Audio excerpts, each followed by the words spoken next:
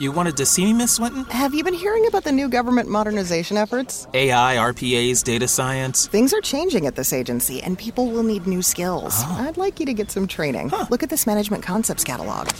Wow, over 275 courses. That's right, in local classrooms or instructor-led online classes. We still have budget in this fiscal year, so sign up online. Advance your career with courses from Management Concepts. Get a catalog at managementconcepts.com or call 833-578-8466. Leftovers. Or the DMV. Number 97. Or house cleaning. Or Chumba Casino always brings the fun. Play over 100 different games online for free from anywhere. You could redeem some serious prizes. ChumbaCasino.com. Live the Chumba life. No purchase necessary. Void where prohibited by law. 18+ terms and conditions apply. See website for details.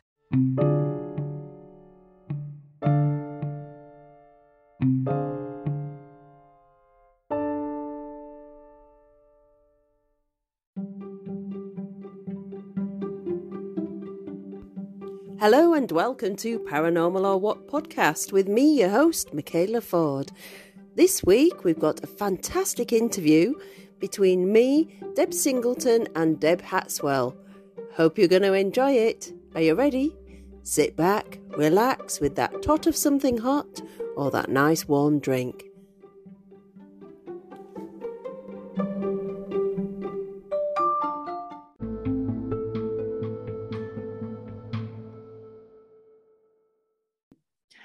Hello, everybody, and welcome to this special episode of Paranormal or What podcast. Today, we have two very special ladies. We have Deb Hatswell, Deborah, I'm going to call her tonight, and we have Deb Singleton, who's going to be known as Deb tonight. Thank you. And of course, me, numpty lady, Michaela. So welcome, ladies. Thank you. Thank you for having me, for not calling me ordinary Deb. No, absolutely. Ordinary Deb, yeah. Just I can't believe anybody would be that rude to say that. It's usually Deb 1 and Deb 2. Yeah, we get that. Yeah. Well, there was a part of my primary teacher brain that was going, Deborah S and Deborah H. But I was like, no, that's through primary school. Right, my parents call me Debbie Lou, so I'm glad you don't call me that. My parents actually call me Debbie Lou, like I'm. Oh, that's nice. Yeah, my grandma used to call me Deborah Jane. Oh, even when I was in lovely. my 20s. Do you know what? I'm feeling left out again because my mum didn't give me a middle name, and it's always been a source of absolute devastation for me because she said, well, so when I was little, I had before my mum got remarried, I was called Michaela Charlesworth.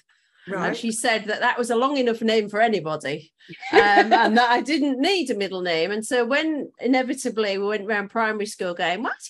I was like, no, go on.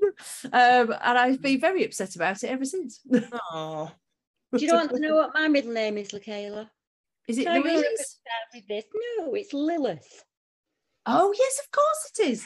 Now, that reminds me of Frasier. Yes. And wasn't Lilith something to do with the she-devil? Yes.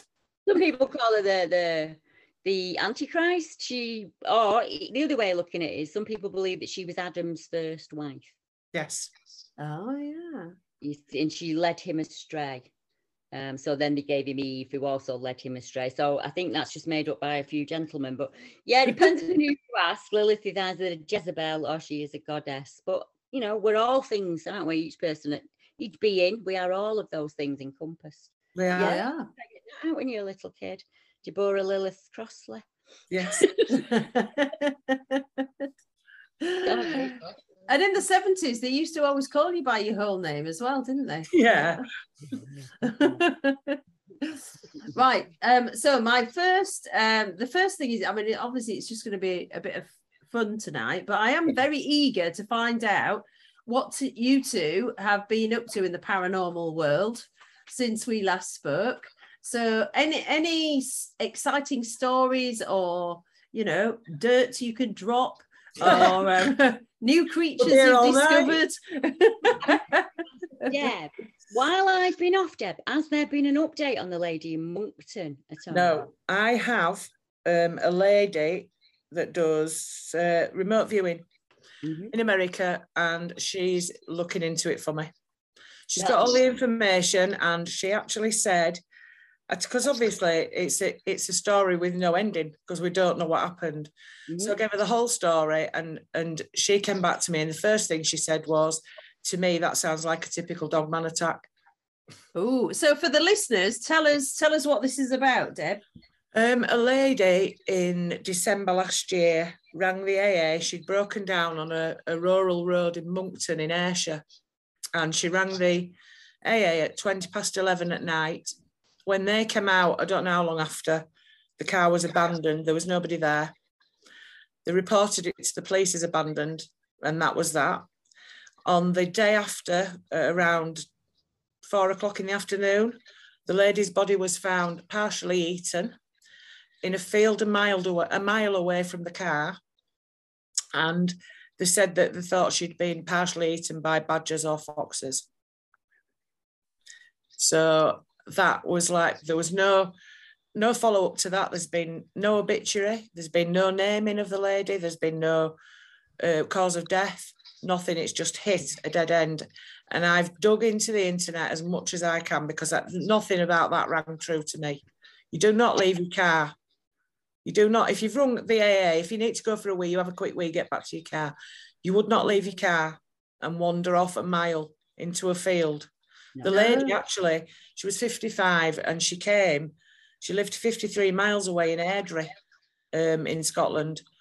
So she'd obviously been visiting the area or passing through, but this ties in with 29 years prior to that, a young lady that worked on a military base in the offices had got through the security gates and she was heading to her office block. She saw what she thought was somebody who'd fallen over in front of a garage. Then when she looked again, she thought it was a dog. Then it stood up and it was a dog man. And he came towards her and he was growling and snarling. And the only way that she got away was she heard the postcart coming.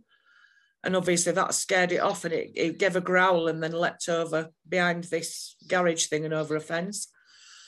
So that was all in the same area. So this is why when I heard this story, this didn't ring true to me. There was just something not right about the story.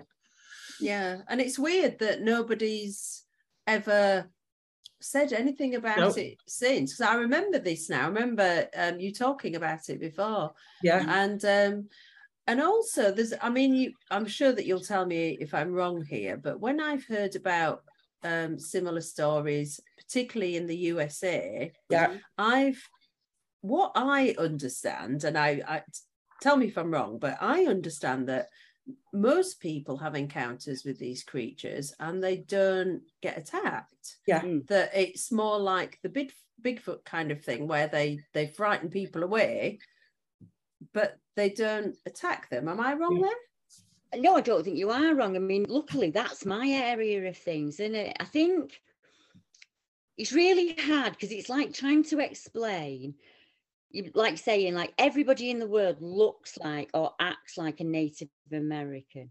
It's what, if you meet a Native American and you get one positive experience with them, then not all of them are positive. I think what we've got going on is that with Deb in this case, as you said, they're all across the world, aren't they? And what I'm going to tell you that the police are going to do, they're going to close the case down and they're going to tell you it is no suspicious circumstances. Yeah. And they will also tell you it is not in the public interest. Yeah. One of the things I did, my skill set before I did Bigfoot, Michaela, was I actually know a lot about survival skills and Inuit, the way we did things back in the day. Each and every woman, regardless of where they are in the world, is told from a very, very early age that if you break down in a car, you stay with that car. It is the safest place to be. If you have to leave it, you head for lights. So I get on my map and I'm looking at Moncton and I'm thinking, the coast, the lights are at 10 to 2 for me. If I'm stood at 6:30, the lights and the area you should be heading for is at 10 to 2. This lady took off at 2:10. Yeah. In fields. I'm thinking, right, what's the weather like? It's only 8 degrees. Pleasant walk with your dog. So why has she gotten out of the car and why has she gone in the complete opposite direction? And I think most of us would agree we would get out of the car and we would walk the road in the hopes of a passing vehicle. Yeah. She did none of that. So what we could be dealing with is something that isn't a dog man at all. It could be appearing as, showing as. It could be a shapeshifter of some kind. Yeah. Because we do have other reports in the area, not described as dog-like. Upright, on 2 feet, very thickly muscled, complete hair covered, running even as far up as Carrick Maybole, across the Maybole Hills there. It's an area with quite a strange labyrinth below the ground. A lot of energy that swirls around there, lots of old standing stuff.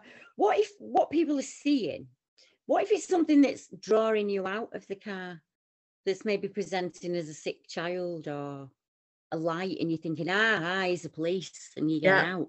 Yeah. A woman around and get out of a car in the middle of the night with a pack of dogs, whether you're in America, France, England. I've worked on cases all across the world.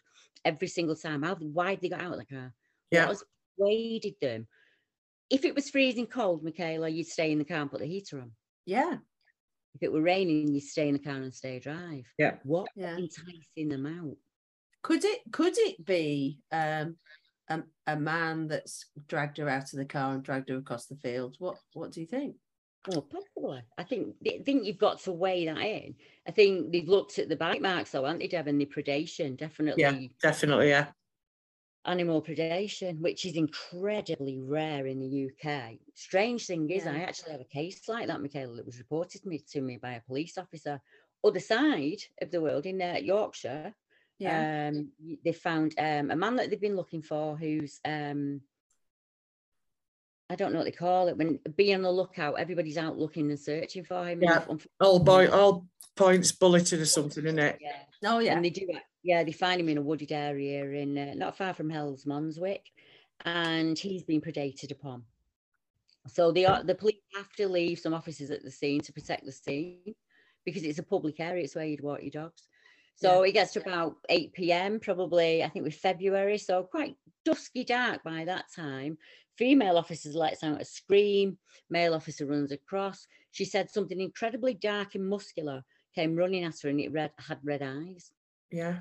Oh. There's nothing physical of this world that would give you a red eye shine. Yeah. Even a torch, no matter what light you put on it. Maybe if it was a photograph, but not a natural light. So what did she see, How did she, being a police officer, if she'd have stuck to a gun, she probably would have lost her job. Yeah. Yeah. And so these people, have they been predated upon before death or after? Do we know? We don't know, because they're not releasing any autopsy reports or anything. You're just getting cases I'm working on.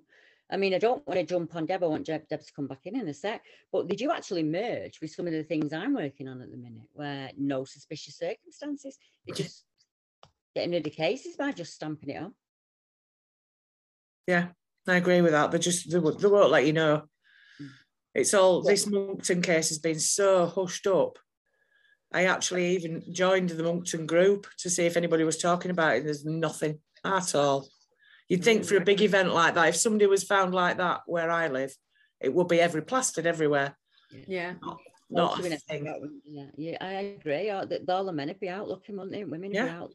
They'll be out walking fields. Yeah, not a thing. I don't live in a similar situation, Sarah, but I would imagine, because the back of my house is just greenbelt, just miles and miles. If I broke down at Par Bottom or something like that, I'd head flights. If I had to walk the road, if I knew that I was going to be there all night and I didn't have enough heat to keep warm, I'd walk the road hoping that I'd see another light, and I'd follow the lights. I think, so I've just got to get to one door, and I can phone 999. Yeah. It was just the way that the police almost just not hushed it up. It was more of an annoyance. Yeah. An inconvenience. That it was kind of battered away almost. Yeah, that's the feeling I got from it. Did you, Deb? Yeah, I did, yeah. It was like, to me, it almost felt like, right, there's nothing more to be said about this. She's been found dead. That's it. We'll just leave it there. Nobody needs to know. With the Lucky Land Slots, you can get lucky just about anywhere. This is your captain speaking. We've got clear runway and the weather's fine, but we're just going to circle up here a while and get lucky. No, nothing like that. It's just these cash prizes add up quick. So I suggest you sit back, keep your tray table upright, and start getting lucky. Play for free at LuckyLandSlots.com. Are you feeling lucky? No purchase necessary. Void where prohibited by law. 18 plus terms and conditions apply. See website for details. Lucky Land Casino, asking people, what's the weirdest place you've gotten lucky? Lucky? In line at the deli, I guess? Aha, in my dentist's office. More than once, actually. Do I have to say? Yes, you do. In the car before my kids' PTA meeting. Really? Yes. Excuse me, what's the weirdest place you've gotten lucky? I never win and tell. Well, there you have it. You can get lucky anywhere, playing at LuckyLandSlots.com. Play for free right now. Are you feeling lucky? No purchase necessary. Void where prohibited by law. 18 plus. Terms and conditions apply. See website for details. Lucky Land Casino, asking people, what's the weirdest place you've gotten lucky? Lucky? In line at the deli, I guess? Aha, in my dentist's office. More than once, actually. Do I have to say? Yes, you do. In the car before my kids' PTA meeting. Really? Yes. Excuse me, what's the weirdest place you've gotten lucky? I never win and tell. Well, there you have it. You can get lucky anywhere, playing at LuckyLandSlots.com. Play for free right now. Are you feeling lucky? No purchase necessary. Void where prohibited by law. 18 plus. Terms and conditions apply. See website for details. Anything. I'm surprised her family didn't make more of it. Or do you think they've Probably been hushed did. up as well? Could Look be. at poor David. The case I'm working on with David, the lad who was on the phone for an hour and a half and he was screaming and howling. Have you heard of that one, Michaela? No, I haven't. What's that? I've been working on the Manchester Pusher stories for a very, very long time now. And one of them is a young chap called David, not from the area, he's visiting the area with friends. And he suddenly disappears out of the club. He phones mum and dad and they can hear screaming and howling in the background. You can't get any sense out of him whatsoever. So mum's got him on mobile phone and she phones 999 on the house phone. And she explains to the lady what's going on and they put the two phones together so that 999 can record the call. Yeah. And obviously she's speaking and nobody can make any sense out of him whatsoever. And he completely vanishes, he disappears. But for an hour and a half there on the phone, he's screaming and you can hear howling in the background. So they did find him. It took them a number of days to find him. And the police said that they searched the area. It's a dock, so they're actually on the Manchester Ship Canal. They'd searched the area thoroughly and there was no suspicious circumstances whatsoever. When asked for the tape, as you know, every single 999 call that comes in the UK is taped. Yeah. This one wasn't. It didn't work that night for some reason. Only on that call, out the whole of Greater Manchester Police. 6 weeks later, his uncle goes down there to lay flowers and they find his phone. How did the police search the area if the boy's phone was still there? Oh my goodness. Yeah. In that stretch of water from Manchester city centre to Liverpool and on the 5 rivers that run into the Manchester Ship Canal, I have found over 220 males that have been pulled out of there dead or without no. Some of them have said that there was a man there and he pushed them back in. Yeah. They got out and pushed them back in. I don't think it's one serial killer. I think we've got a lot of things going on. So one of the cases I'm working on absolutely shocked me. It really, really did. Part of that case is 2018, a lady goes missing from Manchester. So they're not counting any females in this count, Michaela. They're only counting males. So if you're a female and you've gone, doesn't matter. You're not counted. She's shopping, Christmas shopping for a new granddaughter. And she vanishes, completely goes. There's no sign of her anywhere. They managed to pick her up on CCTV. She went to the Rock at Bury. She was shopping there. She went to a baby shop. And that's the last time she's seen on camera. A year later, they pulled the lower half of her foot out of the airwell. So just the foot and the lower calf. And at that point, declared no suspicious circumstances. I am not kidding you. This what is all is in their the criteria? Yeah, exactly. What I can do is when we finish talking, I can send you the links. You pop them in the description. People can check out the story for themselves. Right. So that's it. No suspicious circumstances. Whoopsie-daisy. Let's carry on. 12 months after that, they find the rest of her body parts 30 miles upstream near Formby. Still no suspicious. That case has not been looked at. No suspicious circumstances. Case is closed. So I thought that's got to be the only one. That's got to be the only foot that's been found where the police have said no suspicious circumstances. I'm on 16.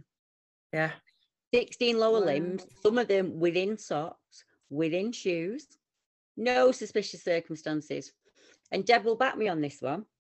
The latest update from the police is they are advertising for female amputees to come forward in case it's their missing foot. What, in case they chopped it off and chucked it in the river? I know what. I don't need this foot anymore. Chop it off and chuck it in the river. It's mad, isn't it? Oh my goodness. I've put my foot down somewhere and I can't. Oh my goodness. We need one of those, you know, I love detective programs on television. And I've got such a bad memory. There was the old guys that did the cold cases. Oh, the three yeah. guys in the 70s. One of them was in Minder, Terry, what's his name? The Sweeney. Yeah. So I love that cold case one. And then there's a kind of slightly more serious one. And I can't remember, it's probably called Cold Case or something. Well, they need to employ some people like us to go along in a basement of a police station somewhere and have a look at all these cold cases. Up on the wall. Yeah. When you start looking I'm looking for a new career. Yeah, me too. People say, Debbie, don't know how you get the drive for it. It's like if you enjoy a book, innit, or you enjoy a film. When I'm looking for information, I'm completely zoned in and I'm doing, you know, I'm really enjoying myself. It's bliss for me. Sounds awful, that, on some of the cases I work on. But I think I can give those families what the police can't. I've got time. Yeah.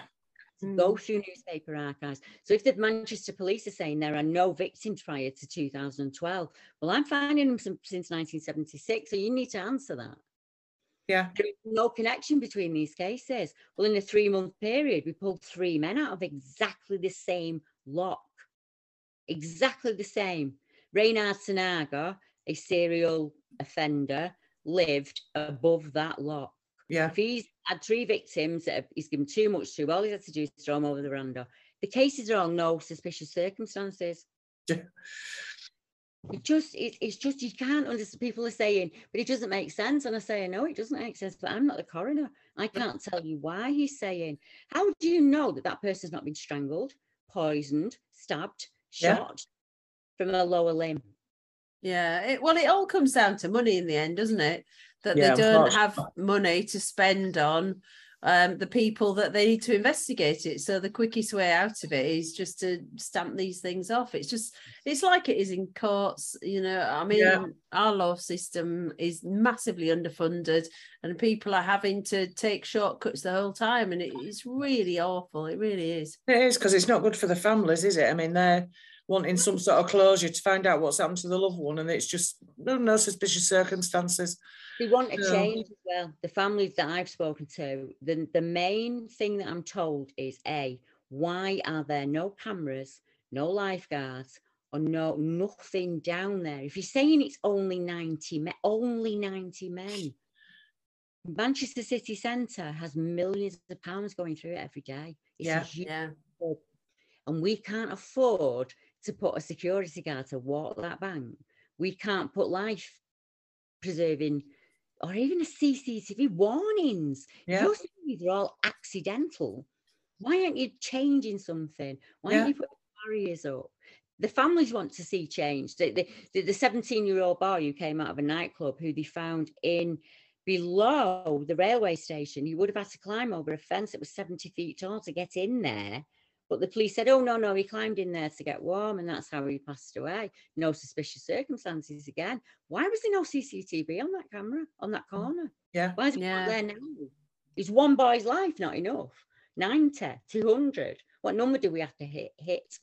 Yeah. But I mean, if you're that cold, you're not going to be scaling a 70-foot wall, are you? I wouldn't have thought so. No, it's absolutely ridiculous. There's no way he could have got in that yard. He isn't wet. There's no mark of the chain link on him. He's not got a rip on him. He's not been sat in that cold, wet puddle. He's been placed there. Yeah. Because his clothing was not wet. He wasn't out there all night. And the case I worked on a case 2 months ago, Michaela, where a woman in Manchester City Centre got out of a car in the middle of the daytime with a slashed throat and ran into a cafe holding her throat, and that driver of that car was allowed to leave the scene. because she was a working lass. Oh my goodness. So was Peter Sutcliffe. Yeah. He liked a working lass, you know. So that man could have done that several times before in other cities.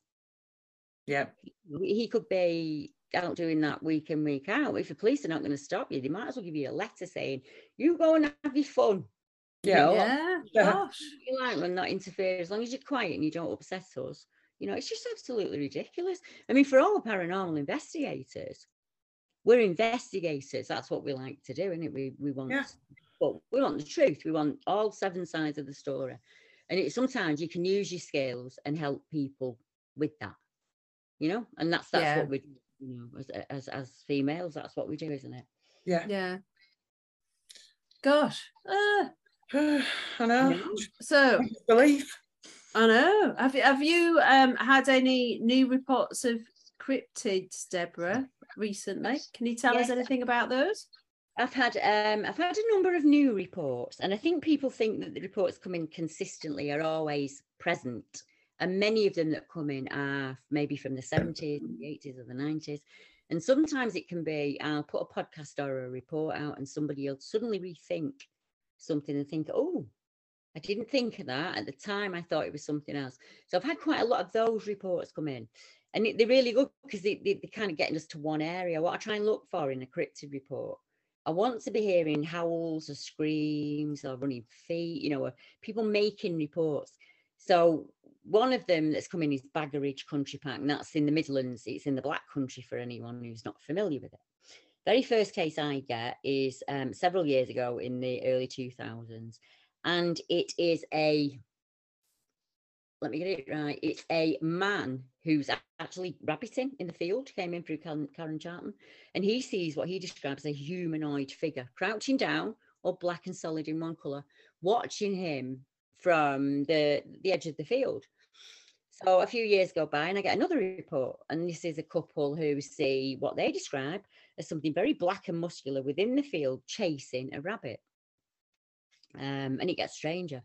So this chap said, you put that report out on Baggeridge, and I remember being in there. He said, and what I thought was a startled deer. With the Lucky Land Slots, you can get lucky just about anywhere. This is your captain speaking. We've got clear runway and the weather's fine, but we're just going to circle up here a while and get lucky. No, nothing like that. It's just these cash prizes add up quick. So I suggest you sit back, keep your tray table upright, and start getting lucky. Play for free at LuckyLandSlots.com. Are you feeling lucky? No purchase necessary. Void where prohibited by law. 18+ terms and conditions apply. See website for details. With the Lucky Land Slots, you can get lucky just about anywhere. This is your captain speaking. We've got clear runway and the weather's fine, but we're just going to circle up here a while and get lucky. No, nothing like that. It's just these cash prizes add up quick. So I suggest you sit back, keep your tray table upright, and start getting lucky. Play for free at LuckyLandSlots.com. Are you feeling lucky? No purchase necessary. Void where prohibited by law. 18+ terms and conditions apply. See website for details. Leftovers. Or the DMV. Number 97. Or house cleaning. Or Chumba Casino always brings the fun. Play over 100 different games online for free from anywhere. You could redeem some serious prizes. ChumbaCasino.com. Live the Chumba life. No purchase necessary. Void where prohibited by law. 18+ terms and conditions apply. See website for details. Followed me and shadowed me within the bushes. Well, that's the opposite of what a deer would do. It would go off in the direction. And I said to him, it's really funny you should say that. There's a number of reports there where people have reported a sudden feeling of dread or a sudden feeling of being watched, but they can't see what's watching them. Just this really spooked, let's just leave the area now kind of feeling. So I said to him, right, that makes complete sense to me. And when I speak to a witness, I never tell them the reports that I have until I've got all of the information from them, because I don't want to lead them. I don't want to feed them information. I said to him, now you've told me everything, you can sit down and I can tell you this. We had a previous report from a chap who saw a creature, and he described it as being like a red setter, that red kind of colour, the very typical wild man, gorilla type, Bigfoot type. Let's use Bigfoot. I hate that word, but let's just say Bigfoot for now. Yeah. And it's this kind of reddish colour. So I sent an investigator down there. And I said, can you get me some photographs of the walk, the ridge, just where these people were standing and, and everything they would have seen. And he did. And he went for a brew in the cafe, and he's got a Sasquatch t-shirt on. And there's a little old couple in the corner, and the guy says to him, is that real? On your t-shirt? And he said, yeah, that's what I do for a hobby. And they said, it's really strange because we walked the dog up there and we seen a thing and it followed us. So we're gonna hear now from a couple who don't know Bigfoot behaviour in any way, shape or form. And some typical Bigfoot behaviour is peeping from the side of a tree. Yeah. Or this shadowing, stalking thing. And this feeling almost like you're an inconvenience, rather than being frightened, more like, get out of my room. Yeah. They have a rescue dog that's not great with other dogs. So what they do is they walk it up on the ridge so that they can have a friendly walk and nobody gets upset. The guy said for about 10 minutes, early spring, he sees this dark shape following them through the trees. And this dark shape is using the trees to hide behind. And he said, I don't want to tell the wife because I don't want to spook her out. Dog's behaving normally. So if a dog was behaving differently, I might have been a bit more spooked. He's just putting it down to someone playing silly beggars or something like that until he gets a right good look at it, quickens his pace a bit. And then his wife picks up and says, what, why are you nervous? Why are you rushing us out of here? And he's like, I don't want to say anything, but look, can you see anything behind us? And she said, oh, and it were peeping in and out at a tree like that, peeping at them. And he said that they just got out of there. And he said, the guy said to him, what was the biggest feeling you got from it? And he said that we were in its way. It was as if we were a complete inconvenience. Yeah. And it just wanted us out of there. So not every cryptid report that comes in is absolutely terrifying. But when you look back, Michaela, and you look at the stock of evidence that's come in beforehand, and you're thinking, there's 10 years between all of these cases. Are they seeing the same figure? They're all seeing the same one? Or are they seeing others? So I look at the colours. 2 colours say brown, one says red setter. So that tells me straight away that we've at least got 2 separate individuals. And red setter comes up more than people would imagine when giving Bigfoot reports. So I'm actually working on the moment at clusters. So I'm going to get people down to Baggeridge if I can, get them to taking some photos for me. And what we normally do now is just start asking people as they walk around, you ever seen anything weird down here? Notes, because I guarantee you there will be, and it will come out, there will be a UFO report, and I'll probably find there are a few paranormal reports. And I'm really starting to believe that it's the area that's important rather than the actual sighting, if you get what I mean. Yeah. Interesting. And where is Baggeridge? Tell me again. Baggeridge it's in the West Midlands. It's just below Cannock Chase. So everybody knows Cannock Chase. Right, yeah. And when we talk about Cannock Chase, we tend to just concentrate on the actual chase itself. Yeah. If you're thinking that these creatures are possibly flesh and blood, then they have to walk in and out. If they're spiritual in some way, you shouldn't just stop on the borders of Cannock. We should be looking for them further out, and they're there. Lower Penn, Bruntwood, Hensford, all of the around places where the rivers flow in and the canals have reports on them. The Shropshire Canal has 2 reports, one in the 1880s, one in 2018, of a monkey-type gorilla creature that's been seen by a guy on a barge. So if you added them all up together, you probably got over 50 cases down there. Wow. People seem to have this, it's not on Cannock Chase, it's not important. Yeah. But it is to me, it is important to me because there's no point just going to the same place. That creature's not just stood in that place for 24/7. Yeah. It's got to move in and out. If it's feeding, it's got to move in and out. Yeah. And we should be looking for those routes, not really concentrating on the actual sighting area. And the reports that come out of Cannock, I think I've got 33 of them at the moment. Actual cases that I'm working. I know. How do you work 33 cases? It's a very active area though, is Cannock, isn't it? There's all manner of things that have been reported down there. Yeah. Black-eyed kids terrify me them. Don't want to ever see a black-eyed child. No, me neither. No, me neither. If one comes knocking at my door, I think I'll be telling her to buzz off. Yeah. Excuse me, child, buzz off. Yeah. I'll learn to drive right fast if I saw one in my car, I tell you. A lot of people see them at side of car, don't they? That's what they say. Yeah. It's the insistence of them that worries me. The fact that they're so insistent and serious and just frightening. What do you think they are? Because I know some people believe they're kind of demons. Some people believe they're types of aliens. What do you think, Debs? Do you have this one, Deb? You know mine. I just don't know. I don't. To be honest, I don't know. It's been reported that when they've been harassing somebody at the door to try and get in the house, and the person at the door finds that there's something a bit odd and they don't want to let them in, they'll do this interaction for 5 minutes. Please let us in. Please let us in. No, you're not coming in. And a car will sometimes turn up and they'll go and get in the car and go. Now, to me, that's not spiritual. No, that's not. I really don't know. But then other times they walk off, and when somebody looks, they've gone completely. So it just leaves you more questions. It seems a bit more Men in Blacky to me. Yeah, it does me, yeah. I've never taken a report of a black-eyed child, so I have no knowledge on it at all. It's not something that's in my wheelhouse. No. But like with all things, innit? My motto is, until I sit down with it and it tells me what it is, I never say, because I don't know, do I? I think some things, a lot of things I think we could put down to jinn. The shape-shifting, what will appear in a way that will either entice you. You think, oh, look at that poor Victorian child, I need to go over there. And and it all turns into a demon kind of thing. But if it's unfair, but if it shows itself in a way that it's the best possible way to, if it was when I had my experience at 15, if that was about feeding unfair, then it got a banquet, because that fear is still there and I'm 55, you know. But there's been times in my life when I've drawn on that experience and it's given me extra strength.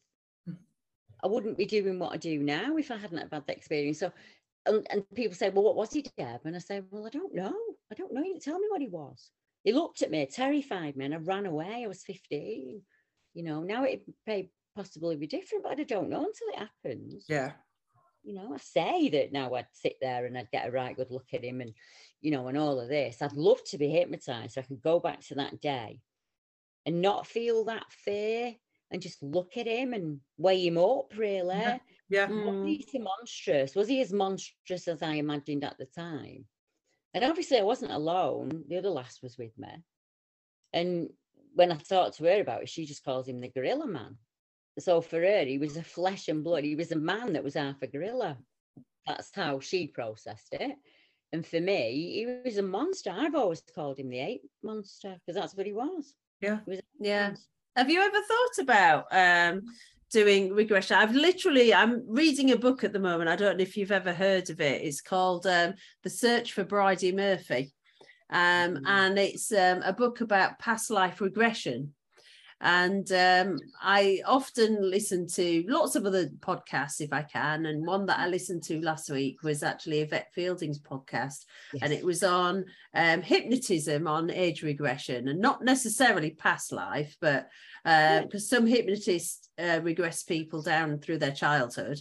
And some will take them over into past lives. And that's what I'm really interested in. I'd love to do it one day when I've got a few £100.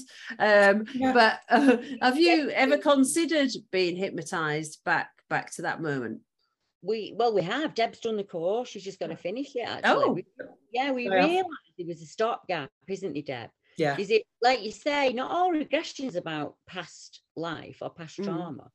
Sometimes if you can get a witness to just really relax, they can start to, I think they find it easier. Some find it easier to share what's actually happened, because you're almost saying, right, give me your fear and I'll hold it here for a while. And you just talk about what's happened in a comfortable environment where you're comfortable. I wish somebody had offered me that back in the day. I would definitely be hypnotized to go back to the day, but more importantly, I want to go back to when I was a child, to that bedroom and those things that I saw. Yeah. I wonder what that was about. And I need to know if they're connected in, and that thing that stood in that corner that fed off me, were they connected? Is he connected to him that I saw at 15, or are they just completely different entities or beings or something? I don't know. I would love to go back and be a fly on the wall to that child, because now I've got my own children and I've got my grandchildren, I was showing trauma. If you're standing up on your bed and peeing, so your parents will come in, rather than being there alone, that's a conscious decision you're making because you're frightened. Yeah. And their answer was to, not my parents' answer, like NHS's answer was to send me to sleep clinic and put me on a sunbed. Yeah. Absolutely nothing. But I was terrified. I didn't sleep. My mum said I didn't sleep a whole night till I was 7. And that even then, I've never, ever, ever been able to sleep deep. Never. I can't sleep. And because I got to sleep, I see things around my bed. And I've been seeing them since as long as I can remember. So, Deb, are you studying hypnotism then? I've got a diploma in hypnotherapy, and the next part of the course is regression therapy. And up to press, I need to resubscribe because the course is all paid for. It's just ready there for me to do. Yeah. At the time, I didn't have anybody that I could practice on, or that wanted me to practice on them. I had plenty of people, but none of them were like, no, I don't want to be involved. I don't want anything to do with it. So I've got a friend now that I've actually met a couple of years ago in the chat rooms on various live streams. Turns out she only lives half a mile from me. Oh, wow. We've been spending a lot of time together and doing stuff together. And University provides. Yes, she's quite happy. She says she's quite hard to put under, but it can be done. And she said she's quite happy to be my little guinea pig for the coursework that I've got to do. So all being well, when I resubscribe, I think we could offer a real gift to people. I worked on really early on that Deb has her experiences when she's driving. Yeah, when I'm relaxed. Or when she's laid down in bed chill. Yeah. So for Deb, tuning in is relaxing. Yeah. And I wonder if that's why we get so many dog walkers. I'm out with a dog and all of a sudden it's there and I see it, or the people who are driving those roads. Is it simply because we're at our most relaxed? Yeah. We're almost in automatic meditation. So sometimes when I speak to a witness, Michaela, I can speak to them 4 or 5 times on the phone before I actually even get to the sighting itself. Because I want to get them as comfortable with me as possible, Yeah. So that when you do start asking questions, they understand that it's coming from a point of knowledge, not a point of belief or disbelief. Because I know what that feels like. And I say that to them. I say, I don't care if I have to phone you 10 times. When you trust me and you're ready, we'll just talk and I will just record it. And then that way, I'm not having to repeat anything or rehash you anything. And at the end, if they want me to destroy that recording, I destroy that recording because it ain't my truth, it's theirs, Yeah. Yeah. And sometimes they just want to hear it themselves. They want to, I think it's like when you go to a psychic or a medium, you don't take it all in at once, do you? It's later on that you do. But I deal with some real serious, I've got men who are 6'7" and 20 stone who can't work at that job anymore because they can't drive that route in because that's where they saw it. I've got serving police officers, people in the army, taxi drivers. I know it sounds frivolous to some, but if you're driving at 2 o'clock in the morning on a road, between Blackpool and Kirkham, real country road, and you see something run out one side of a bush, go over your car and into the other, who do you want to talk to about it? Yeah. Yeah. I'd like to do more of that. Me and Deb would like to do more of that. And obviously, Michaela, we'd love you to jump on as well. Let's just get people talking, and just even sometimes putting them in touch with another witness so that other witnesses, I know exactly what you mean. I get the eye roll and I explain why I won't particularly walk in a particular wood or, why, I'm not great. I'm great, mate, till it goes dark and then I'm not great because I think he's behind every bloody tree, I'm waiting for us. Twigs to snap. You put me on hill, I'll ride all day long till it goes dusk, and then I'm going home. I just still can't do it. I can do it sat in car with him because I'm sat in car with him. I've got the dog with me. I'm chuffed. Yeah. The actual walking in the wood bit. But we had a listener come over actually, and she had a paranormal experience there. And she'd heard me on the podcast, me and Deb talking about Winter Hill and the stuff that we'd seen and all of it. And she wanted to ride over with a friend, so that's what they did. Then they sat there and they see this misty figure walk out from where the old mine is into Wilder's Wood.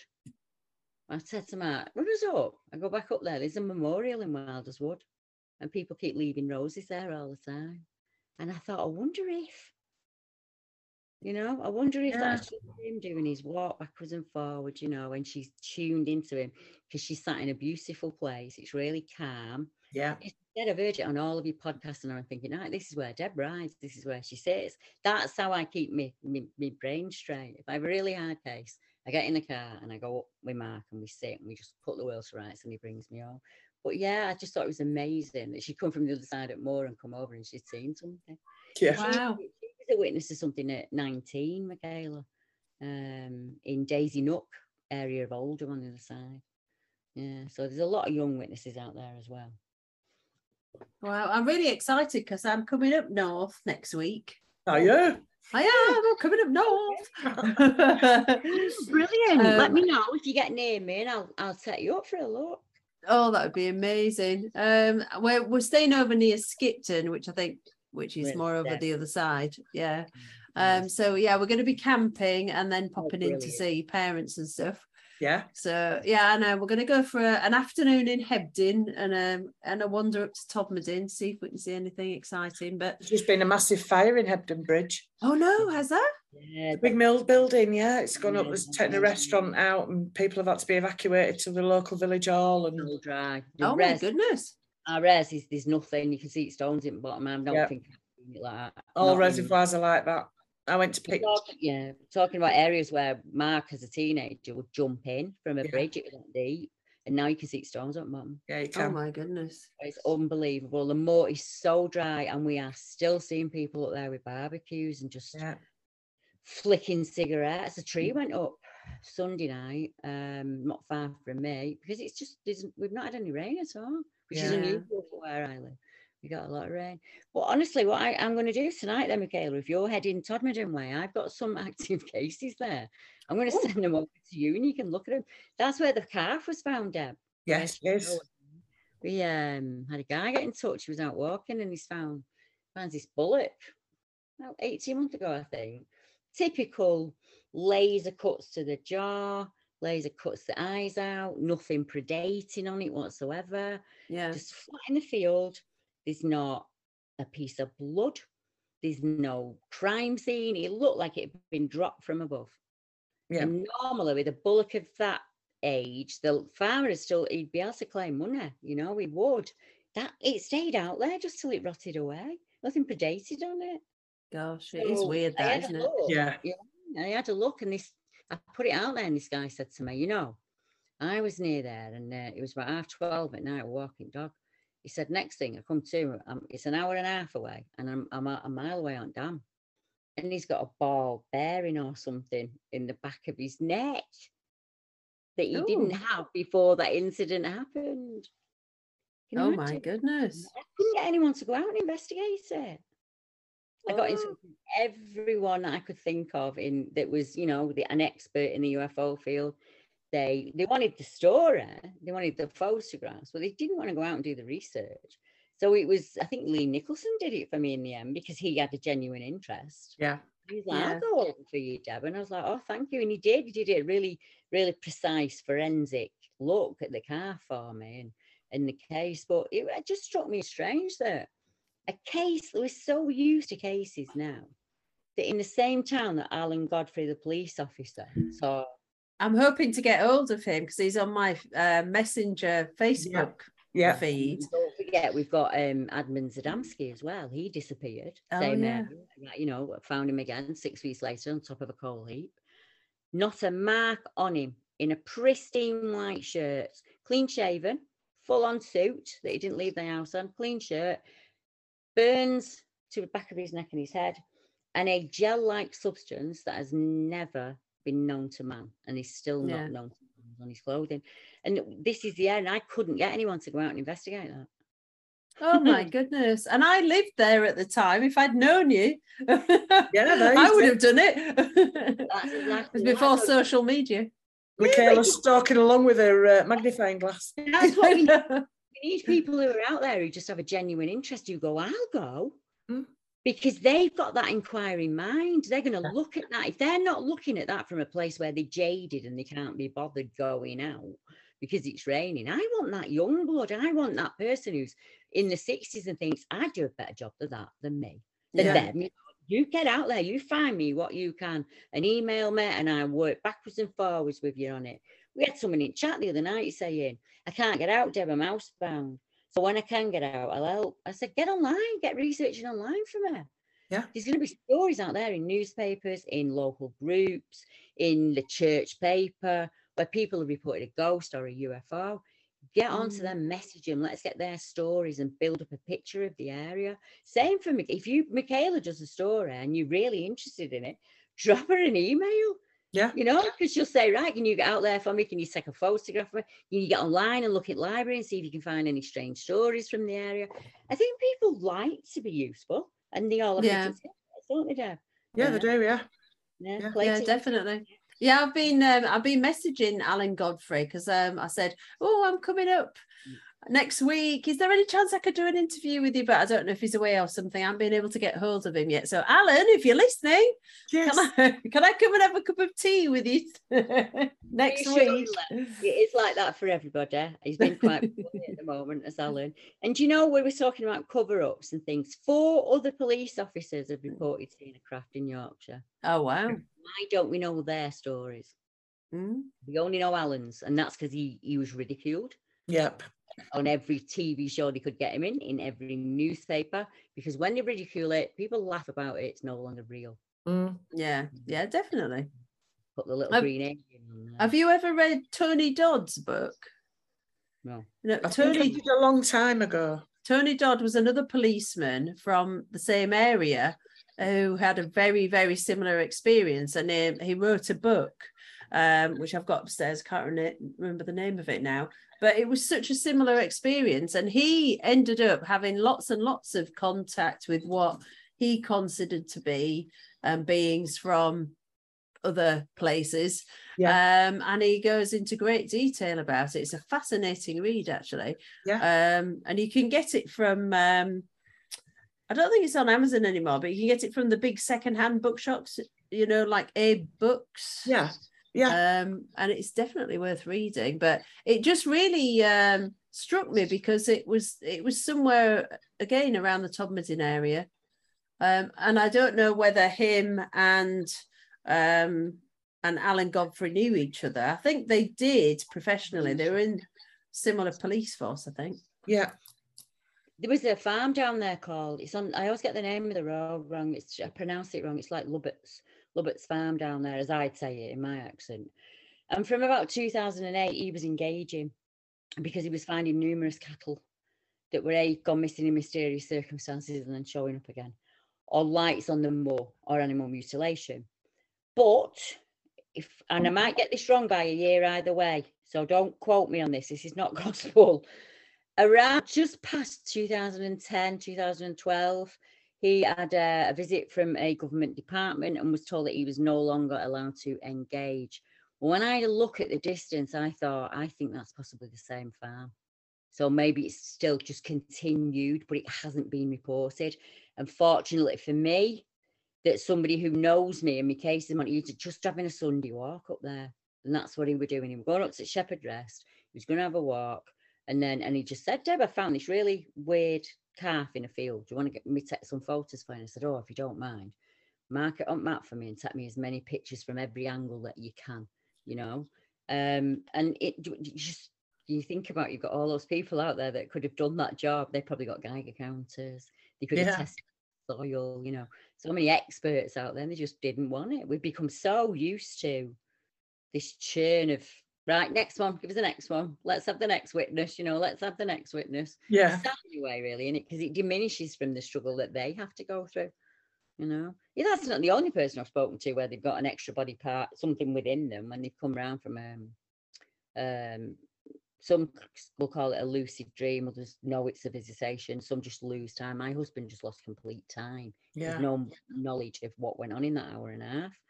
Another lady, she'd seen her own son. She said, I know for a fact that when we were taken onto that craft, that boy that I was looking at was my son. And I don't mean alien son, that was my physical flesh and blood son. But I was seeing him as an adult. And she said she was in bed and her toe felt itchy and she kept rubbing, you know, when you rub your toe against your foot. And she heard dink, and a round spherical ball fell out of her foot and hit the floorboards in the bedroom. and she's still got it. Gosh. No one's ever tested it. I want to barcode it, mate. Yeah. I want to put it to a barcode and see if anything comes from it. I want to test it for radioactivity, or just test the metal. What is it? If it's just iron, is it something maybe nobody's interested? If I go to the newspaper, they'll put woman who sees green man, green little green aliens. Like, I'm not doing that to her. But why is nobody collecting this information? Yeah, there's been quite a lot of I don't know if there's been a lot. There's definitely been a few cases of people having implants removed, and the surgeons, when they're trying to remove the implants, say that the implants actually move out of the way as if they're trying to avoid being taken out, as if they're sentient almost. Yeah. I've heard that a lot of times. Deb's way better on alien and UFO stuff than me. She knows it far better than I. I won't say I'm an expert, but yeah. No, I only know it from Mark, don't I? It wasn't something I never studied. It just didn't, for some strange reasons, aliens make me really angry, and I don't know why. Yeah. So I don't bother with them. I just don't read the books on them or anything like that. And he wouldn't talk to me about it. I mean, I've married a man that's had trauma over his incident for 20 odd years. Yeah. Well, probably longer. If he was 21, he's about to be 50. And the two of his friends, all of them turned to drink. It was that traumatic for them. And some of them didn't make it. And the ones that did make it out, it's rare that they'll talk about it. But when they do, it's like they're right back there. Yeah. So it was so hard for me to get Mark to share it with me. And this, I do that for a living. And I couldn't get my own husband to open up because of that missing hour and a half. They all just with the walking down, and each one of them loses memory at different parts of the walk, but they all come to at the same time on top of that barrow. It's an old barrow, head to head in the cross, the shape of a cross, big white light above them.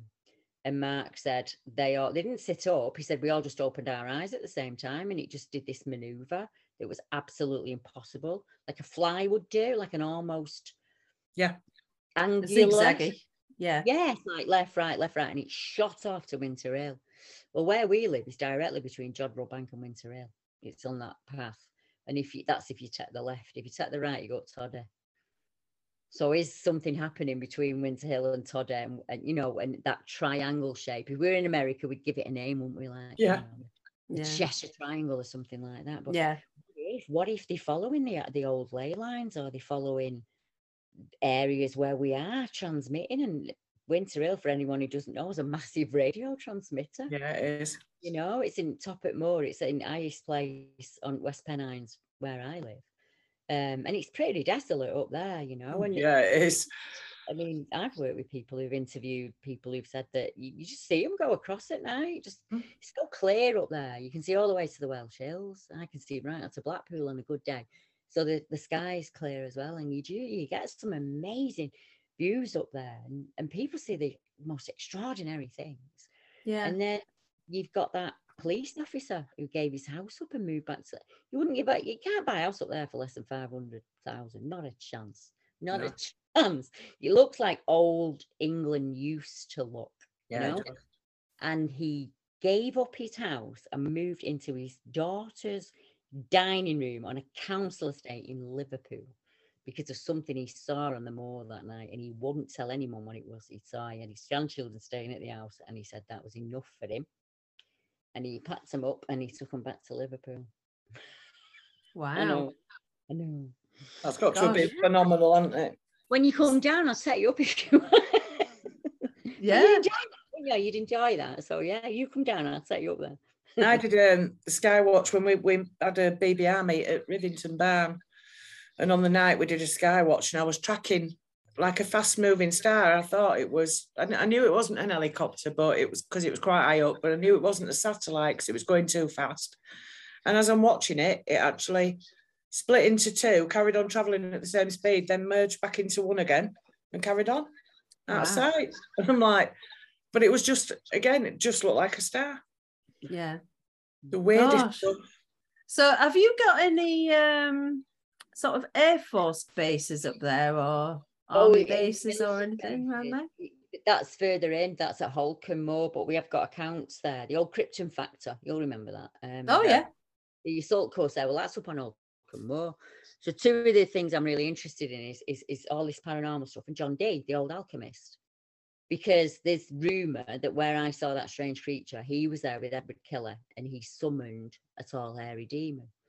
So I've always wondered if that portal's been opened, and it's always been opened. And the other place that he would have visited at the time, other than Cheetham School, would have been Holcombe Moor, because his wife lived there, and it's where two ley lines cross. So we've got like that's the nearest military base that I know of. I'd have to go and check to give you the correct answer. What you've got up there is desolation. There's nothing out there. So you get the one little house in the middle of nowhere. And it's just, there's not a whole lot of wooded area. We have wooded areas, but it's a moor. So it's these vast places, and there's much less light interference. Normally when you're up on top and you see helicopters, they're lower than you. You can see them going across the valley. That's so right. I can see the rain come in because I'm higher than the weather. And you sit there in car and a cloud will literally envelop the car and just take off because it's actually that high up. But it's just, if it's the best place that I could think of at Skywatch. It is. It's amazing. Yeah. There's one little wood that my dog won't go in, which I find really strange. And that's the wood where the miner walked from one side across. He's never balked at anything at any point. And like, come on, the stuff I have, me and my husband go out and we look for monsters, dogmen. No, all right, don't bother. He'll let me walk. He will not go in there. Not the top end. If I take him in bottom gate and I stick to the bottom end, he's fine. But if I take him up to the top bit where they pull it large down and he don't like it, he growls at the wall. Yeah. And I like that, so I get back in the Right, that's good enough for me. I have to pass that bit when I'm riding, and honestly, when I'm riding, I do that. Like, I don't like the energy at all. I don't know what it is about that little bit, but I think a lot of sad things have happened there, and unfortunately, over time, that's become negative. You know, people have seen something that's frightened them, and that's kind of fed into it. But you can understand that if you're out in the middle of nowhere and it's really, really dark and all the lights are down below you. We have reports up there of dogs that have helped people down in bad weather, snowy weather, where they've actually just appeared out of nowhere, these black dogs, and they've helped people down. Oh, wow. Yeah, and all of them said, like, it wouldn't let me stroke it. It stayed at the same distance with me at all points of time. And if we were slower, it would sit and it would wait. And it just took them down to safety and off it went, kind of thing. So there's some really nice stories from that, the moor, but people tend to concentrate on the creeper. Yeah. Yeah. Well, that's humans for you, isn't it? Yeah. Right, what I'm going to do now is we're going to play. Well, I'd say play a little game. It's not a game. It's just an interesting thing. Well, I think it's interesting. So, just play along. Okay. So it's called "Are They Real? What Are They?" So I'm going to mention either a type of cryptid, or a type of entity. I've got a list of about 8 or 9. I don't know if we'll get through them all. But the first thing I want to know from each one of you is if you think they're real, and then if you think they're real, what do you think they are? Okay. Right. Now, I've put some in here that I know you've got opinions on, and I've got some in here that I don't know that if you've got an opinion on them. So let's just see. We'll just see how we roll, shall we? Yeah, go for it.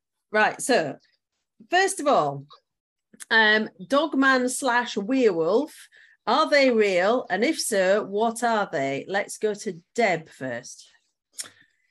Ooh, now I don't know. You see, I'm still on the fence with this. We're going to have the same answer, aren't we? I am starting to think that they are real, but I don't think they're what we think they are. Yeah, I would agree. I think they're coming from somewhere else and they're engineered. Ooh. Because I'm in a particular spot where I see the reports come in, that enables me to look at descriptions, behaviour, any patterns that form. And I would say that there are 3 particular types. I'm not saying variants, none of that. I'm just saying from what physical description wise, we have the typical Hammer House of Horror: ears on top of head, tail, dog feet, dog hands. I think that they are not real. I think that's something else presenting. I think that's a negative being in some way. Then we have the wolf-headed men. So we're talking complete hairy body, but with a wolf or dog-like face. Now, I'm with Deb on this one. I think that they can possibly be both. I think they get interdimensional in some way, and that they can come within our realm and out of our realm. Yeah. And then we have what I would class as a hybrid or an engineer, so a human cross. We get these reports where they describe them as almost super soldier-like. Yep. So weaponized hands, no mention of paws, feet, incredibly muscular, can go in and out, so you almost stealth. So imagine the film Predator. Yep. So what we're describing here is it will see at one point, you will see it as like a weaponized dog-like soldier, let's give it that word, and then next thing it can vanish, but you know it's running because the bushes are moving and you can hear it, right? So people say, I don't know what was worse, Deb, seeing it or not being able to see it, because you can't fight an invisible foe. You can't flee from something if you don't know where it is with you. I think the majority of those cases are on Ministry of Defence land. Yeah. And you can call me a crackpot if you like, but I think that some of them may be, and it's gone on for a very, very long time, some of them basically harvesting humans. I don't know any other way to put it than that. And I think that ties into all of the missing in the woodlands, all the cases we talked about earlier on where they just, lady in Moncton, she just got out of the car and wandered for half a minute down the road and just suddenly popped her clogs, and those dog bites on her were just a fox. Don't worry about it. Go on and watch Corrie. Don't believe that at all. I believe that there are kill teams out there, and I've got spoken to witnesses where men in military armour have followed a creature downhill as if they were hunting it. Ferryman is a typical one in Ireland, where an actual what looked like a kill team followed it down the hill. Did they release it? I don't know. Were they trying to catch it? I don't know. But that was more flesh and blood than anything, I think, is what I'm trying to say. So I think we've got interdimensional thing like a djinn that will scare the crap out of you. I think we've got something that will move between the two, and I think we've got something that's been genetically modified. And knows what? But what a horrifying thought. Yes, it is. Gosh, yeah. Oh, I don't like that. Right, swiftly on to the next one. Right, the next one. Now, ghosts. Now, when I'm saying are they real, I'm sort of saying, because I know it's such a massive subject. Ghosts, are they dead people, the spirits of dead people? What do you think they are? Do you think ghosts exist? Okay, let's go to Deborah first. For me, that's a really easy question for me. I think everything is energy at source. We are all energy at source. And when we pass on, we return to source. So I do believe in ghosts. I do believe that people see them.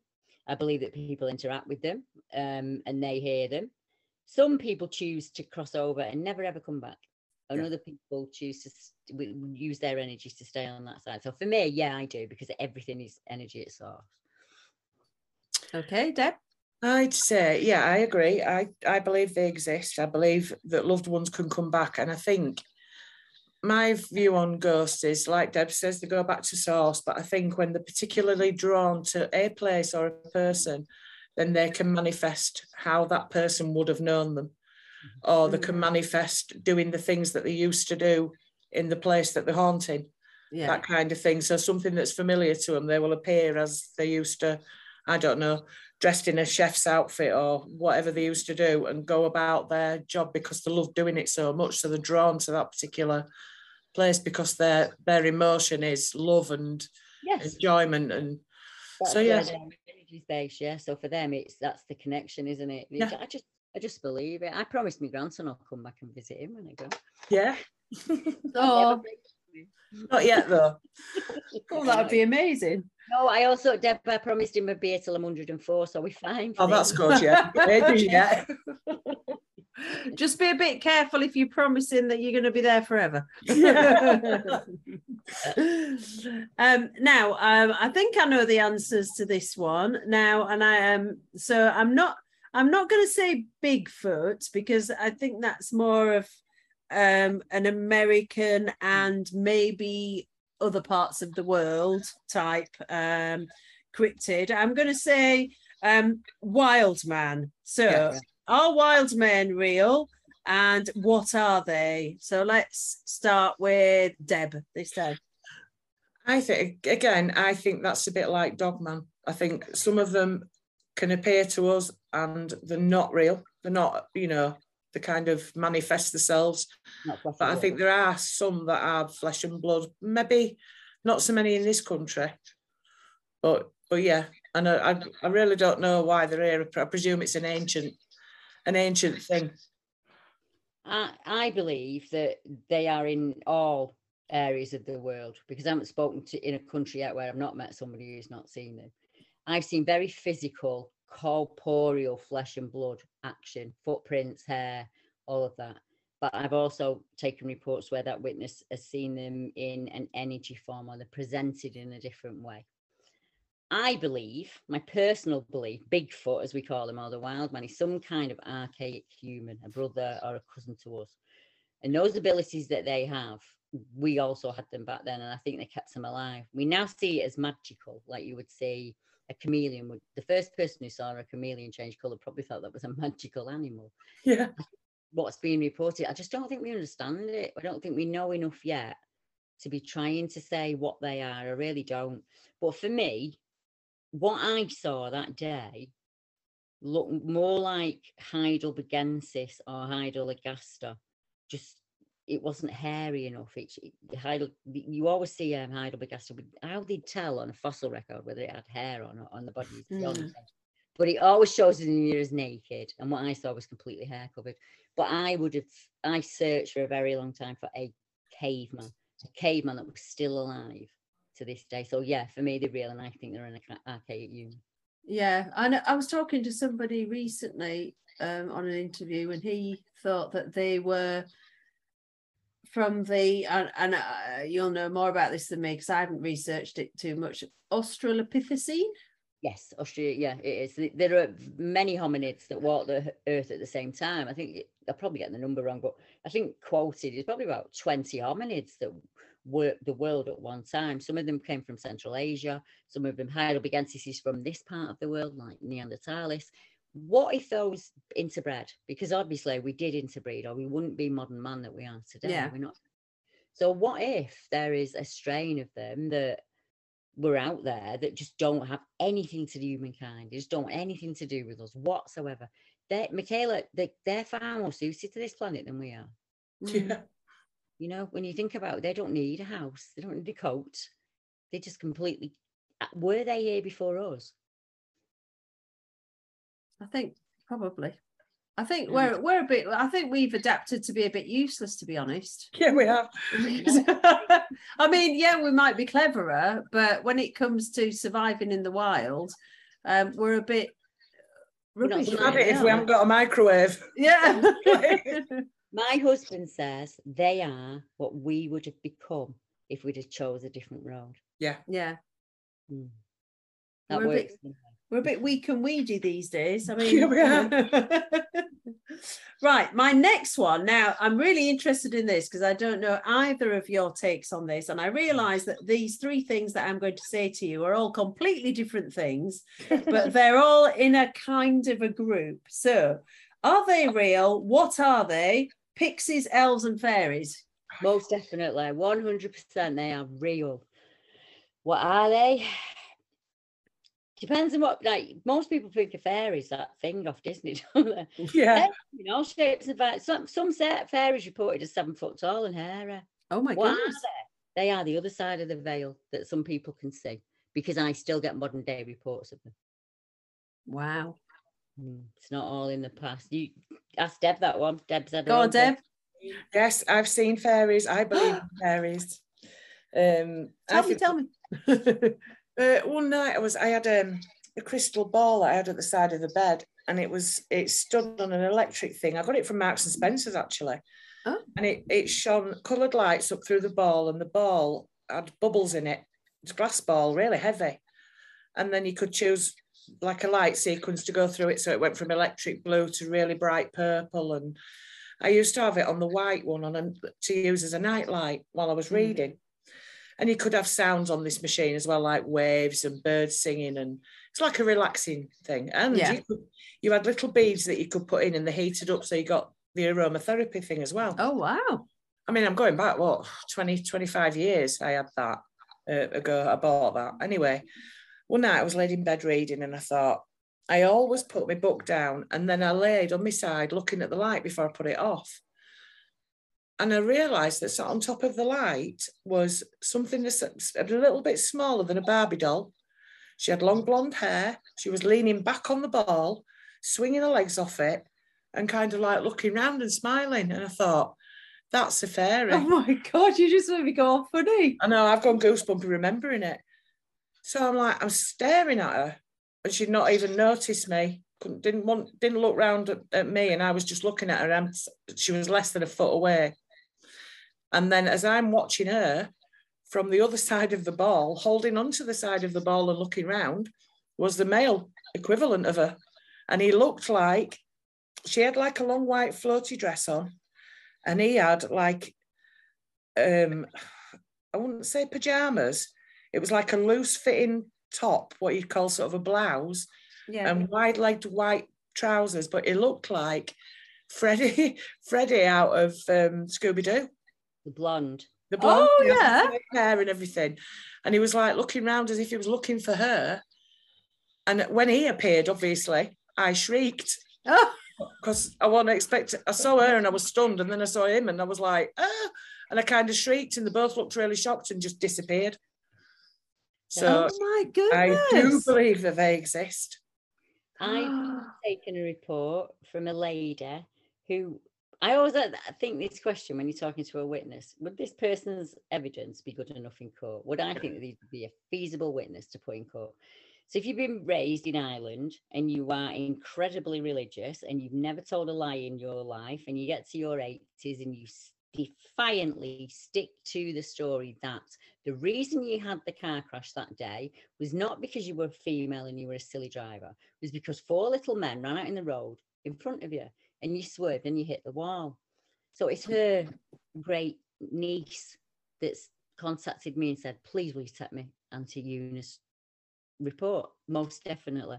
She said she's never swore, she's never touched a drop, you know, she's just one of those very pious women, but she's adamant that that's what she saw that day. And I said, what was tell me again, what was the name? And she said Una. And I said, you know in Old Irish that means Queen of the Fairies, don't you? And she went, oh, that makes complete sense. She said, that's where we live at Fairy Cottage. Wow. Oh my goodness. Talk about synchronicities. Yeah. Exactly, yeah. Lovely. Wow. And you know, she got in touch with me 2 years later, Michaela, because she was out walking and she found a tree, a huge 12-foot tree that had been tipped upside down. So the roots were up above and the head was rammed into the ground. There was no sign of, she took photographs. I've still got the photos, no sign of like a chain on it or a machine or anything like that. It's this upturned tree, which I would call a fairy gate. The Bigfooters think it's to do with Bigfoot. For me, that you're on fairyland. So wow. you get little sweet treats and things like that around the tree. Yeah. Did I ever tell you about that that story about the little brown elf? No. That my friend saw. No.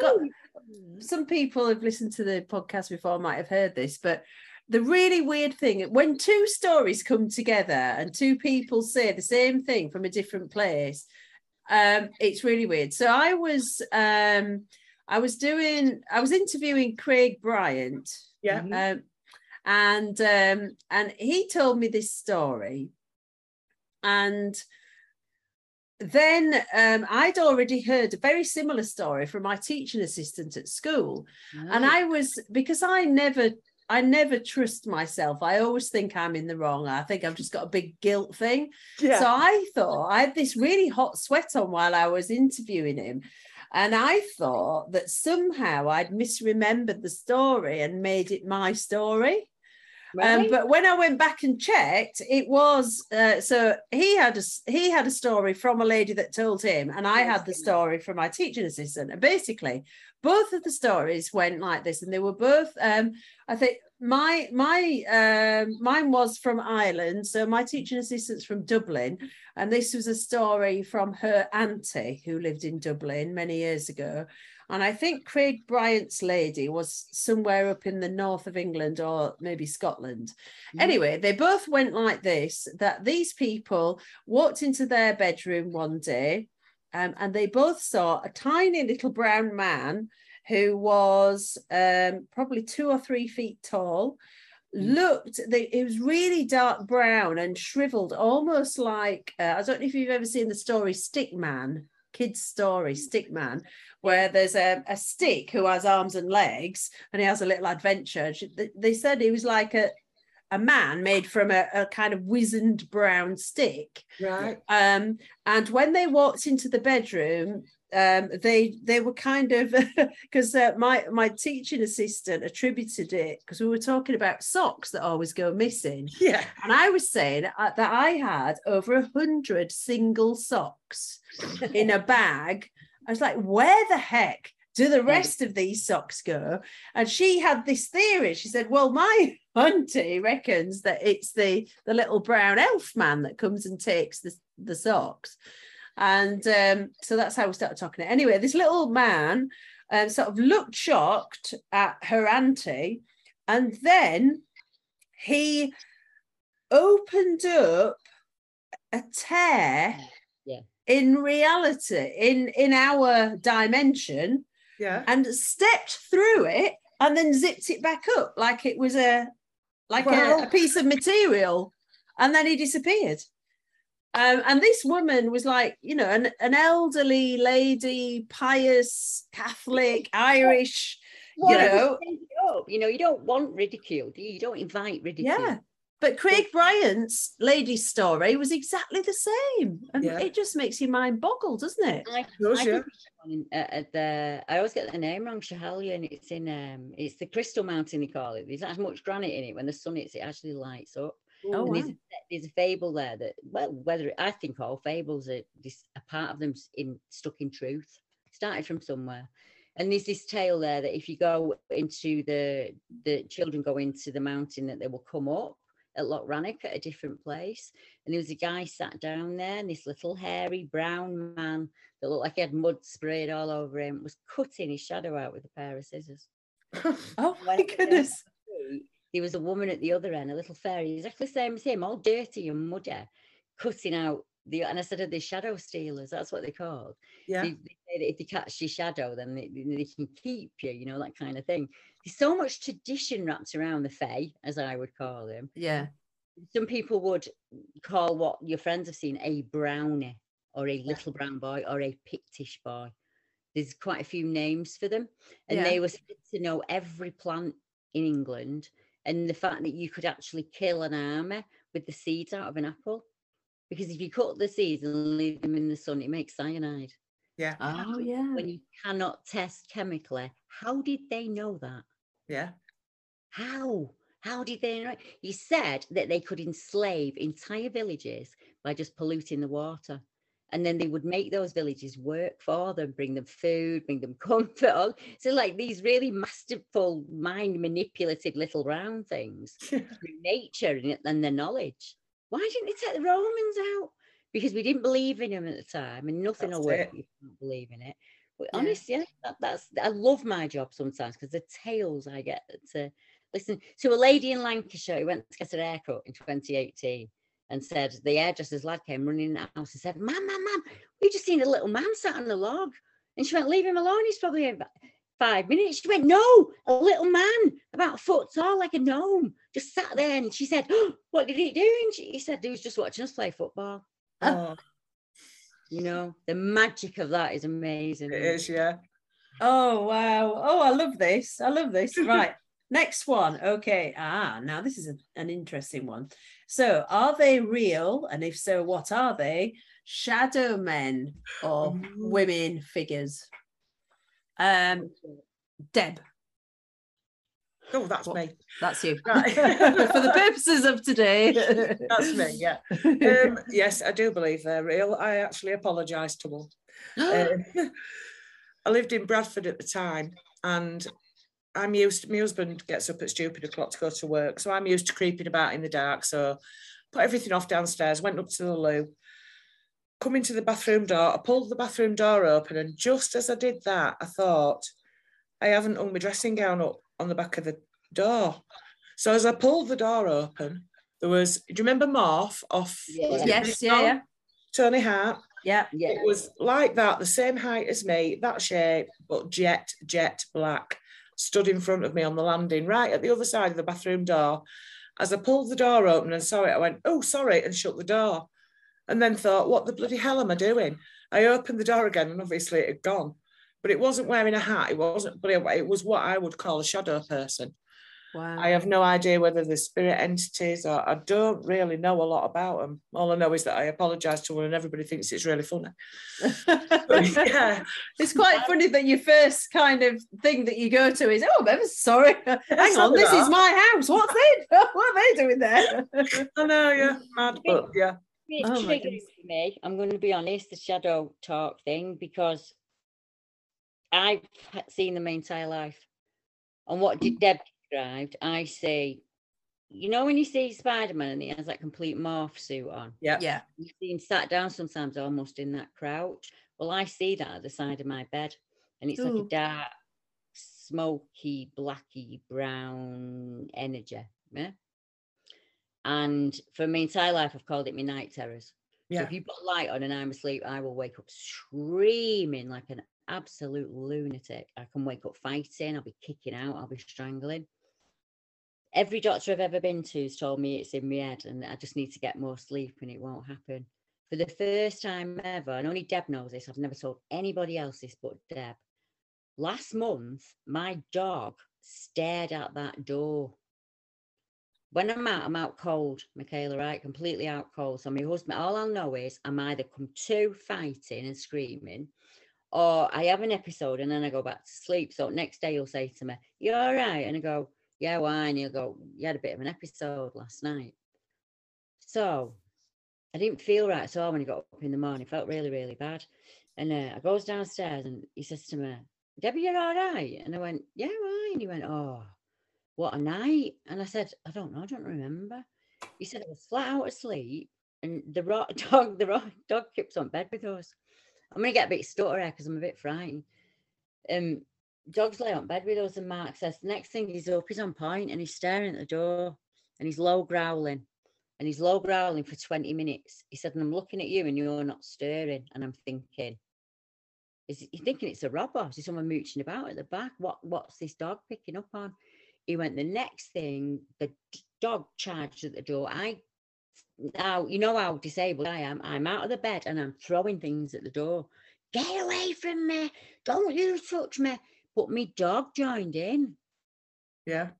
How can it be in here and I only need a tablet to take it away if my dog knew that was outside my door for 20 minutes? Yeah. Yeah.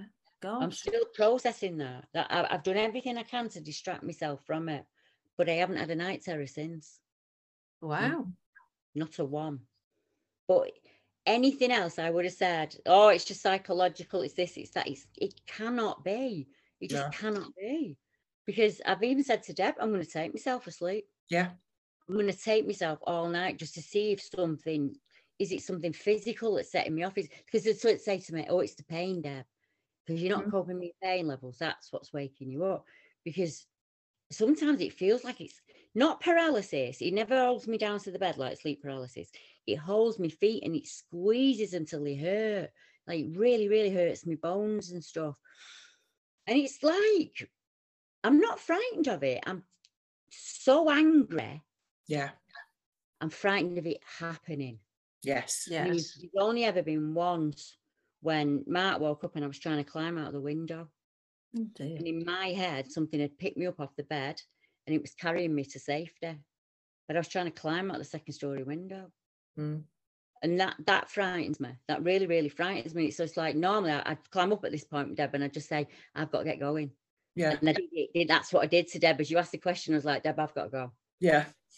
I find it easy to talk to you, Michaela. I struggle with that still. I'm a very erudite woman, I would say. I run an international business. You know, from my bed most days. Yeah. I spoke to probably over 5,000 people who've experienced or witnessed something that's absolutely terrifying. And all I have to think about is that, and I can say, I understand. I understand what it's like not to go to sleep at night. I'd do anything, me, not to go to sleep. I'd be up till 3 and 4 in the morning. Yeah. Yeah. Can't sleep when it's dark. But I remember that as a child. I remember watching that windowsill because I knew when that sun went down past that windowsill that it were all going to start. And I just think it's all connected. I think it's been going on since birth. My dad suffered with it. My dad told me everything when he was passing away, and everything he told me was exactly the same what I put with. The pain in the feet, the thing around your bed, this fighting. It made my mum had to have separate rooms, not because they were not happily married, but she'd woke up in the night and my dad would have her around the neck. Or he'd trying, and it wasn't my mum, it was whatever that night terror was. He was fighting, you know, and he was a big muscular man. I'm only a lass. I've had Mark pinned down in the bed. I've hit him, I've kicked him, I've bit him. And he said, I have no knowledge that I'm doing it. I'm completely out. There's nothing there, no recognition. And I can go straight back to sleep and not remember it the next day. Have you any idea what you think it might be? Or absolutely no idea? I still even don't. People say stuff to me like, what if he's there to help you, Deb? And I say, well, why would he terrorise me? Yeah. And they say, well, it might just be PTSD. It might be just the actual seeing him that triggers you. And I think, well, he's never done out to help me that I can think of. I've even tried looking at it in a positive like that, because there was one experience and nobody ever believed me. The night before I had peritonitis, when they found out I had that infection on it, Deb, I'm in bed and I see him again. I wake up and I see him again. And for the first time ever, he's got this weird symbol on him. He's always just, so you can see me looking for him, can't you? That's red. Yeah. Always there. I smudge that corner. It don't matter what I do. Move my bed. It's always there. So I'm thinking, right, how can I, what's this thing on him? He was really dark brown and he had this shape on him all over. And I'm screaming at him and he's just there. And it's like he's sucking something out of me, blowing something into me. He was like brown between me and him. Went to the hospital with Mark in the morning. I was going for a diabetic eye check. It was absolutely fine. Not a pain, not a nothing. Sat in the chair and I'm thinking, oh, I don't feel right. Just don't feel right at all. Goes home. Mark puts me to bed. Next thing, I'm crawling around in the bed. I was and I'm on a lot of pain meds. So for me to be feeling them on them pain meds, I'm in pain. Yeah. They took me to hospital. They said I had peritonitis, I had sepsis, and my appendix had been leaking for months. Oh gosh! And if they hadn't caught it at the time, I would have died. I was really sick, the sickest I've ever been, ever been. Was he putting it in me? Was he trying to take it out of me? I don't know. I just don't know. All I have an image of it, that almost like an umbilical cord of smoke going between fingers, and I was trying to break it. That's all I could think of, was just detach him from me, because I hate him so much. I hate him, and there's been times where I've said, like, you do this to me and I will rip your soul from your body. It's just, he just makes me rage. And I just think, back to your earlier question, do I want to be hypnotized? Oh God, yeah. Where did that start? Yeah. I mean, it's almost, do you know any mediums that you would trust? I know some people don't really have much truck with them, but I was just wondering if it's like a family attachment or something. Is there anybody who could sense that and help you to try and work through it? I can sense him in the same way that I can sense other beings. So for all I hate him and he makes me rage, what I know from him I can use to help other people. So when I go into someone's house and they've got an attachment or something like that, it's just, right, I know what to do about that. I know exactly what to do in that situation. That's my wheelhouse. Has he been training me my entire life? Situations that happen around me, Michaela, and I can be completely calm. Calm. I break it down into a minuscule of problems and then I work the way through them. I learned as a child to take myself away from that fear. So it'd be in that corner over there and it would send things at me to frighten me. And I learned to shrink that fear down as small as I could make it, and I would throw it. Even as a child, I'd throw it away, and then it wouldn't touch me then. And then I could go to sleep. And some people say to me, Debbie, that's torture. And other people say to me, that's something teaching you how to collect energy and throw it, Deb. Yeah. I don't know. I don't know what he is. Yeah. But my dog, for the first time ever, I wasn't on my own. My dog knew he was there. How? Yeah. How is that even bloody possible? You know? Yeah. It's amazing, though. It's quite incredible. Yeah.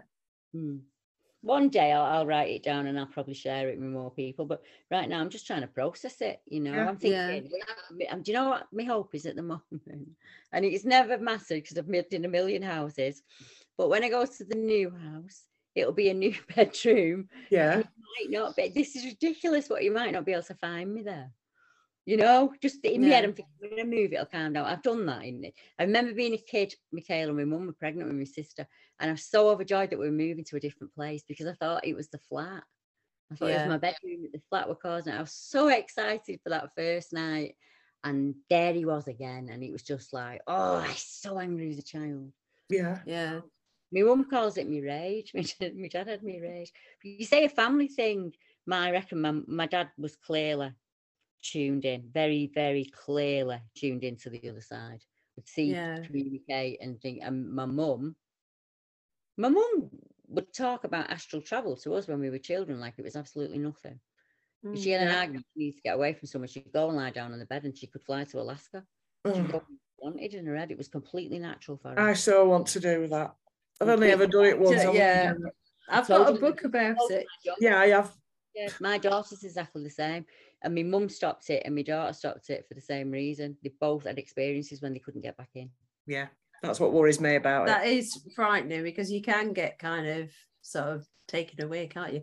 Yeah. I tell you what, I'm listening to, I'm researching because I'm going to write a children's book about to do with aliens and things like that. Yeah. And you what? Sorry. I'd have loved that if somebody had wrote a book from a standpoint, a teacher that would understand what we're saying, and they would go, look, that had been everything for me. That was all I needed. I really want to do that. So I'm doing some research, and my research so far has taken me to a very unusual place. And I'm currently listening to an audiobook, which is the autobiography of Nikola Tesla. Yeah. Energy, all energy. Oh my goodness. The things that man did and saw, and he didn't call it astral travel, but the way that he describes it is absolutely that when he was sort of unhappy in his life, he would lay down and he would think about where he wanted to go, and he would go, and he had friends, he said, all over the world that meant as much to him as the people he knew in real life. And it was just, I mean, even it just made me shiver again. It's just, I mean, what an incredible man. I haven't really known much about him before, but the more that I'm researching him, the more incredible, not only unbelievably intelligent, but the other side to him, the spiritual, not religious, but spiritual side is just phenomenal. Phenomenal. I call it the sense of self. Like we all have it, don't we? You know when your children are ill, you know when your partner's upset at you, or you can walk in on your boss and think, uh-oh. Yeah. We all have those clues that we pick up on, and the more you use them, the better you get with them. You know, just think it's a natural ability for us humans. And we don't rejoice the word. We don't do it enough. We want to know if that man is a man of science, we should be listening to his otherworldly experiences. Yes. He's a man of science. So if you will take him as a witness on a stand when he talks about science, why will you not accept him as a witness on the stand when he talks about other things? Yeah, exactly. Yeah. Jack Parson helped make rockets for NASA. He searched his entire life for a way to open a portal to the other side because of the things that he's seen. And he's as a scientist, you know, so we should be celebrating the weird in everybody. We should, yeah. And Tesla believed that many of his inventions came from beings from other places than Earth. And the telling thing was that when he died, all of his papers, his office, his belongings, all his research was seized by the American military. Yep. I didn't know that. Oh yeah. All disappeared. Yeah. You can imagine the secrets that are out there in a lockbox that we can't see, because when we empower us, they can't control us anymore, can they? If we knew that that was a possibility, and each and every human put 150% into that, what a species we would be. I know.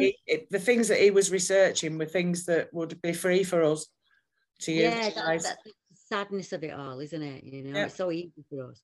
We should. That's why I always say to people, just ask as many questions as you can, because we've got resources that they haven't. I work with a spirit in Yorkshire, and the feeling I got off her the most was that she was not jealous in a bad way, but she wanted me to know how bloody privileged I was, even as a working class girl. Yeah.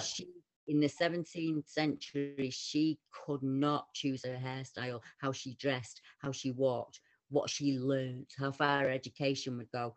She wanted me to understand just how bloody privileged I was. Yeah. And that's what I took away from the thing. And she wanted a story out there, because they said that she was pregnant, and that must have been awful for a Quaker girl. In a teen at that day and age. And that's what she wanted out there, that she hadn't done that, and she had been attacked.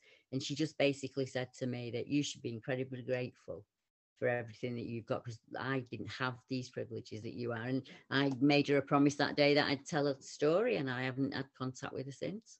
Yeah. So hopefully that was enough for her. Wow. Oh, you need to get going. Right. Okay. Sorry. Right. I'll leave the rest of I've got another list here. So it means you're going to have to come back and talk to me another time. Yeah. Really enjoyed it. I've really enjoyed it. It's been really fun. It's really, really good. And I shall be in contact again very soon.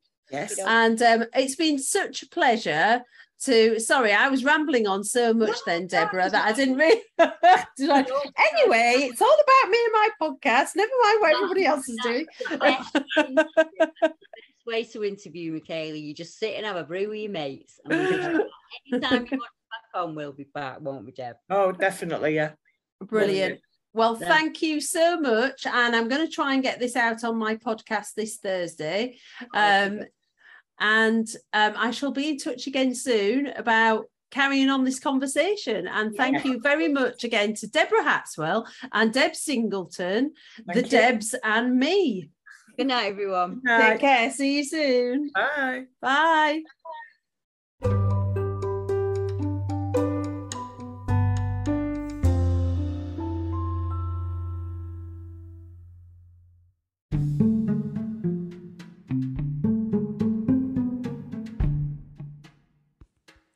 Wasn't that a fantastic interview? It was such fun to do, and thank you so much to Deborah and Debs for being on, and I really look forward to part 2 next time. Now, I was hoping to be able to do a podcast next week, but unfortunately I'm going to have to go dark next week due to family commitments, etc., etc.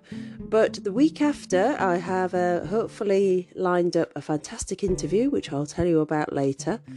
And we've got some very exciting people who I am interviewing in the future, but that's all a bit of a secret for now. Don't forget to keep reading Paranormality magazine. You can find it on the Magster website. Please send me in your stories if you have something weird or strange or downright spooky happening to you. Email them in to me at paranormalorwhatpodcast@outlook.com, or record it onto your phone, even better, and either send it to that email address or put it on the Anchor website at anchor.fm/paranormalorwhatpodcast/message. Okay, spooky people, I look forward to speaking to you again next time. It's now time to snuggle up, lock down, cuddle up, and blow out the candles. Until next time, good night. And don't forget, together we can figure it out. Night.